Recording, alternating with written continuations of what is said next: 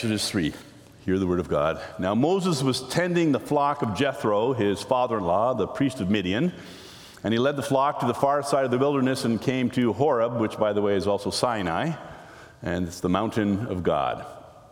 There the angel of the Lord appeared to him in flames of fire from within a bush, and Moses saw that though the bush was on fire, it did not burn up. So Moses thought, I will go over and see this strange sight, why the bush does not burn up. When the Lord saw that he had gone over to look, God called to him from within the bush, Moses, Moses, and Moses said, Here I am. Do not come any closer, God said. Take off your sandals, for the place where you are standing is holy ground.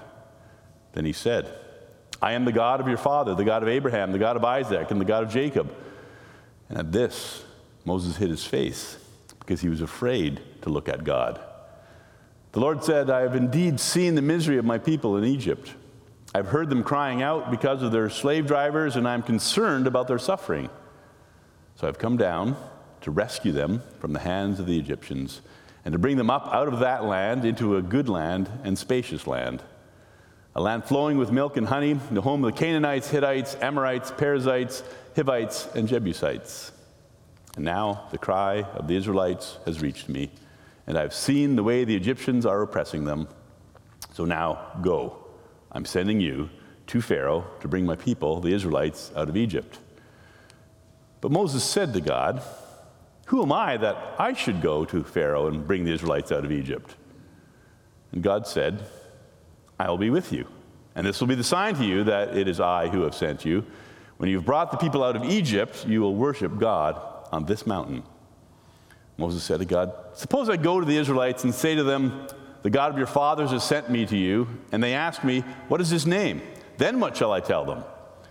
God said to Moses, I am who I am. That is what you are to say to the Israelites. I am has sent me to you. Moses answered, we're now in chapter 4. Moses answered, What if they do not believe me or listen to me and say, The Lord did not appear to you? Then the Lord said to him, What is that in your hand? A staff, he replied. The Lord said, Throw it on the ground. Moses threw it on the ground, and it became a snake, and he ran from it. Then the Lord said to him, Reach out your hand and take it by the tail. So Moses reached out and took hold of the snake, and it turned back into a staff in his hand. This, said the Lord, is so that they may believe that the Lord, the God of their fathers, the God of Abraham, the God of Isaac, the God of Jacob, has appeared to you.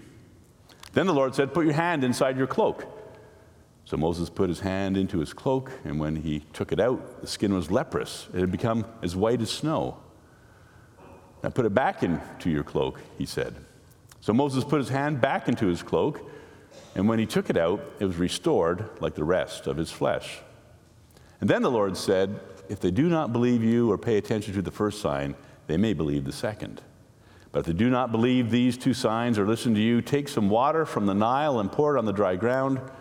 The water you take from the river will become blood on the ground. Moses said to the Lord, Pardon your servant, Lord. I've never been eloquent, neither in the past nor since you have spoken to your servant. I am slow of speech and tongue. The Lord said to him, Who gave human beings their mouths? Who makes them deaf or mute? Who gives them sight or makes them blind? Is it not I, the Lord? Now go. I will help you speak and will teach you what to say. But Moses said, Pardon your servant, Lord. Please send someone else. And then the Lord's anger burned against Moses, and he said, What about your brother Aaron, the Levite? I know he can speak well. He's already on his way to meet you, and he'll be glad to see you. You shall speak to him and put words in his mouth, and I'll help both of you speak, and will teach you what to do. He will speak to the people for you, and it'll be as if he were your mouth, and as if you were God to him. But take this staff in your hand so you can perform the signs with it. This is the word of the Lord.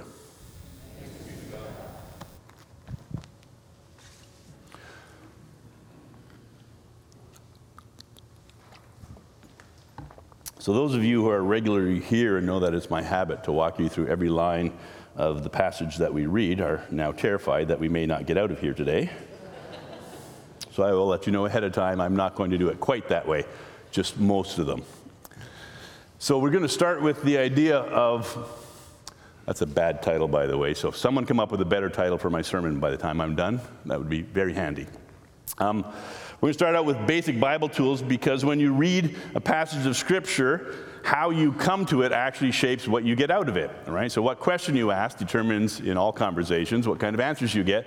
So I want to suggest these two basic Bible study questions, which you can use with any group or by yourself anytime you read a passage of Scripture, because they focus you on the two main things.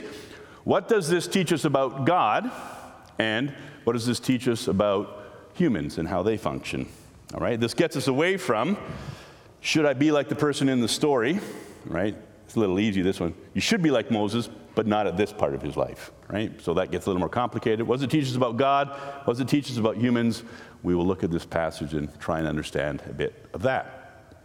So this story, like many wonderful stories, starts with a powerful image that if you are in Sunday school or have been in Sunday school, you've drawn this picture before, I guarantee it, right?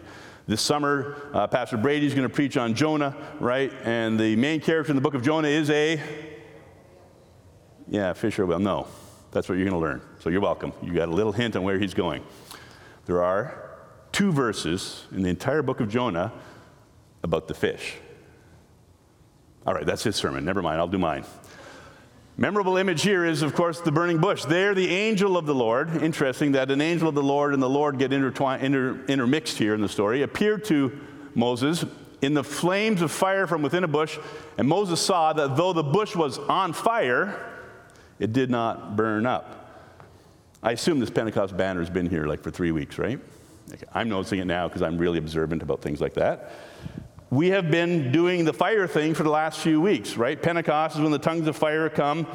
We looked at the fire around the camp in Numbers 11 2 weeks ago, and last week in Isaiah, we also talked about though we walk through the fires, right? That God is on fire. God is fire. He shows up in fire many times. But he is not necessarily a consuming fire, that he has this unbelievable ability to be that powerful as God, but at the same time gentle and not burning things up. That's the image of a bush on fire that's not being consumed. We can be on fire, we can have God inside of us and not explode, right? That's the kind of that dynamic of who God is. This has happened a few times in the Bible. When the Lord saw that he'd gone over to look, God called to him from within the bush, Moses, Moses. Or if you know the Samuel story, it's Samuel, Samuel. And the response is, here I am, right? That's the right response, by the way. If God ever calls your name, say, here I am, and see where it goes next from there.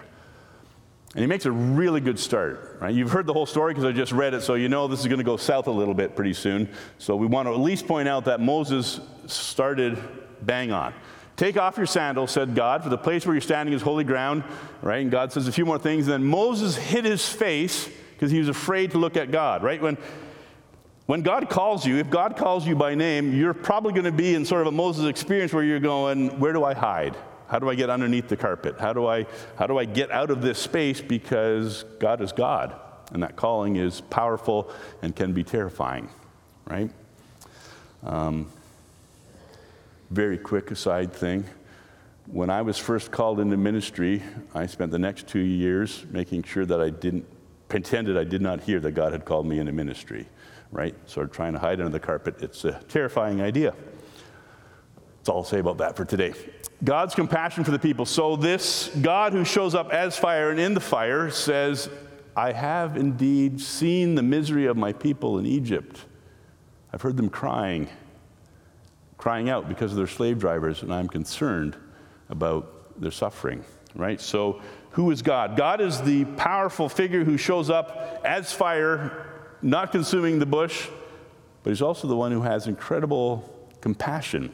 He has a heart for his people, right? And I think we need to keep that dynamic of God in mind all the time, that God is both the incredible creator of this world who's so powerful that if we actually saw him, it would wipe us out, possibly kill us. And at the same time, he's the one who says, come into my presence. I feel your pain. I know what's going on for you, and I want to be present to you and help you. That kind of both dynamic of those things. All right, so there's 5 questions and answers. There's this dialogue between Moses and God that I want to walk through. And I love this start because it's a great question and an even better answer. Moses said to God, and maybe you've thought this too when God or someone asks you on behalf of God to do something, who am I that I should go to Pharaoh and bring the Israelites out of Egypt? And God says, this is who you are, Moses. You're so good at this, and you're so good at this, and you're so... No, he doesn't even worry about Moses. He says, I will be with you. I love that answer, right? So when you're wondering, who am I to do the thing that God's calling me? Who am I to stand for counsel? Who am I to lead? Who am I to be a preacher? Who am I to be a teacher? Who am I to do all these things? God goes, good point, but I will be with you. And what makes all the difference in the world is not how much ability you have, but whether or not God is with you. Have you ever seen God speak in incredibly powerful ways through people who don't speak particularly eloquently? Don't be pointing at me right now. That would be a little bit awkward for this moment. Right? God has the ability to move in ways where we're going, that didn't fit the bill for what we expect out of abilities and strengths. His answer to who am I is, I am with you. Don't worry about who you are. Worry that I am with you. Think about this. This is the next line. And this will be the sign to you that it's I who have sent you. When you have brought the people out of Egypt, you'll worship God on this mountain. See what's going on there?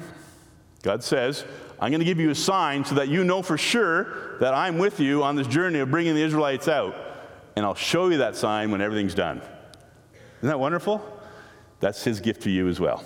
Do you want to know when God will reveal to you exactly what he wanted you to do with your life? It'll be when you're done with your life, right?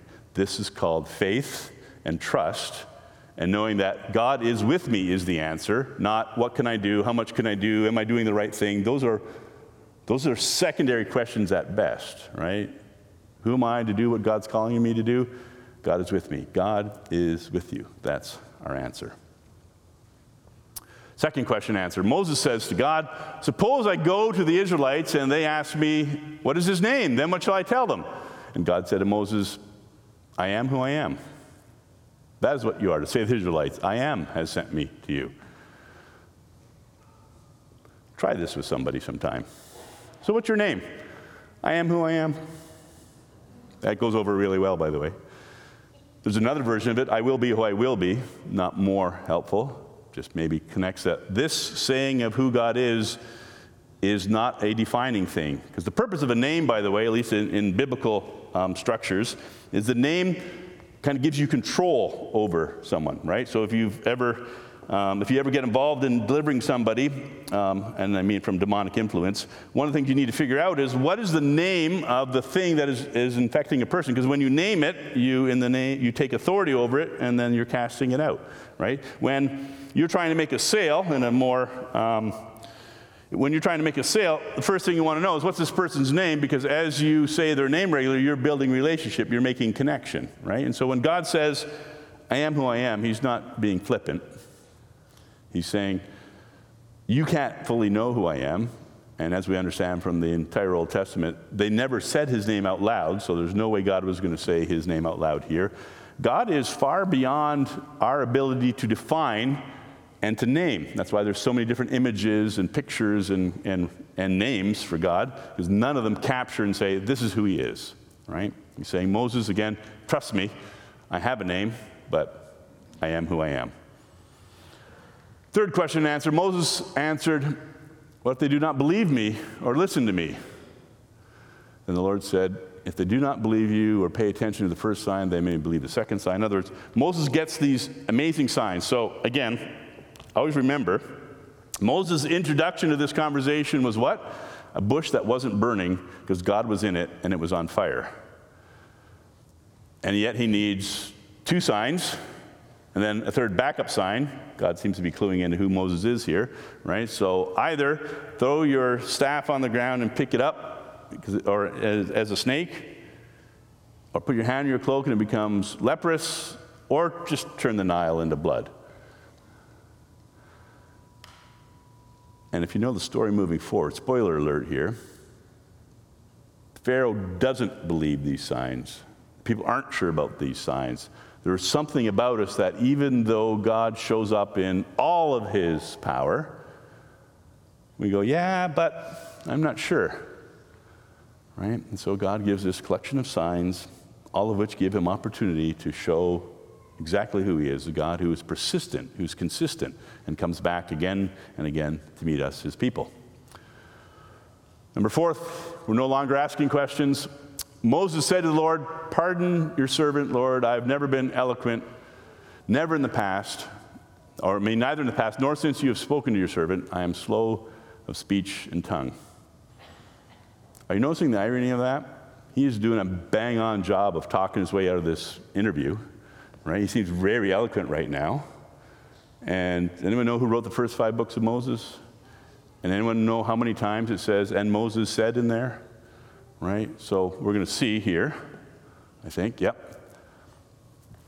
First, this is God's response. Who gave human beings their mouth? Again, who are we talking to here?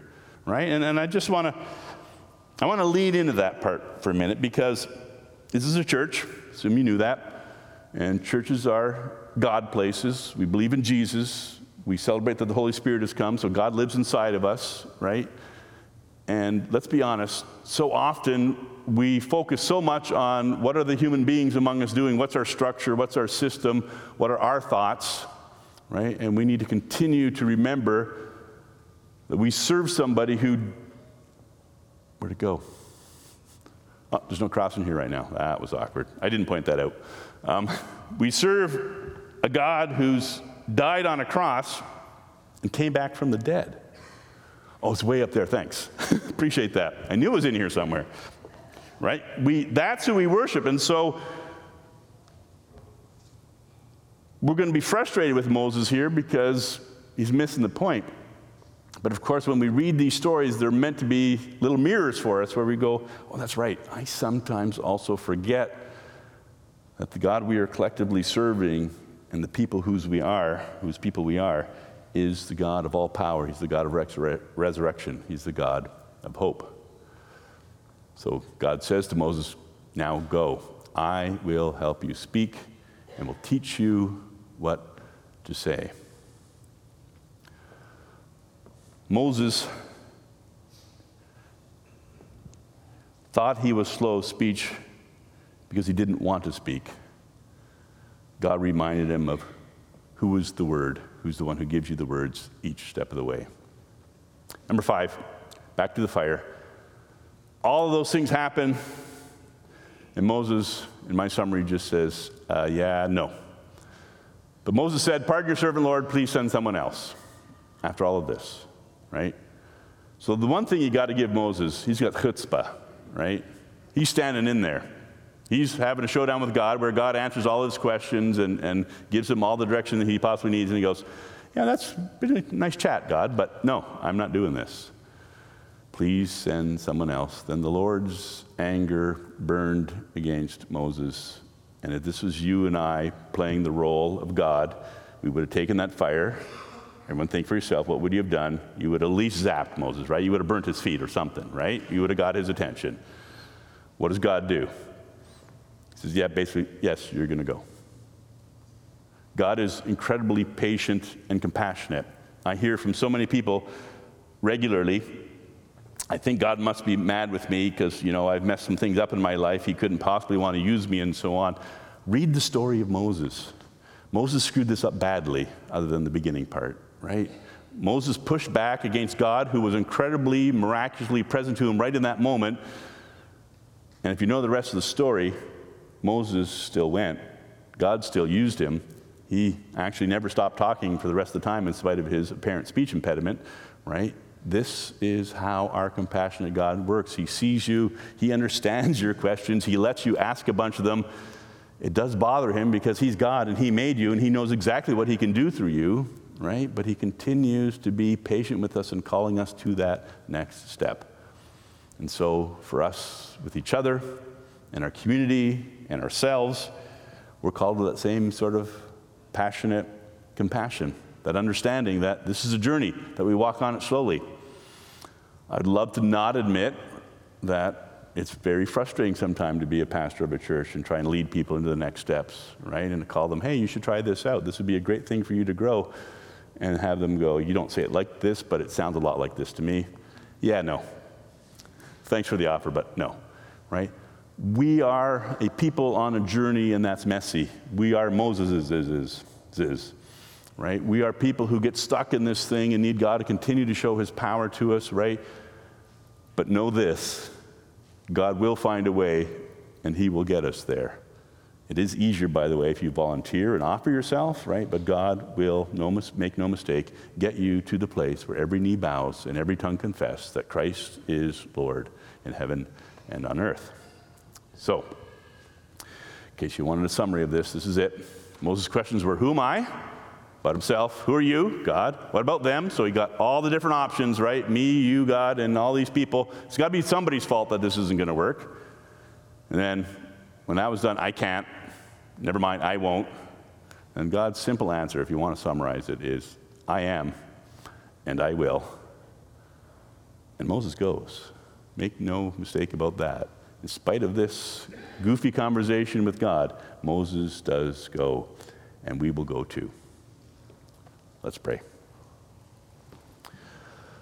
Lord Jesus, thank you that when you walked on this earth and you had a call, even though you prayed to your Father to take this cup from you, that you went in full sacrifice and all the way to the end. And we know, Lord, from your word that you continue to call us, your people, to live out all kinds of different things, to participate in ministries, to have relationships, to be forgiving, to live out our lives and careers in ways that serve and honor you. And we pray that you would continue to help us say, here I am, Lord, send me. And we pray, Lord, with thanksgiving that you recognize and you hear and you have patience with our excuses.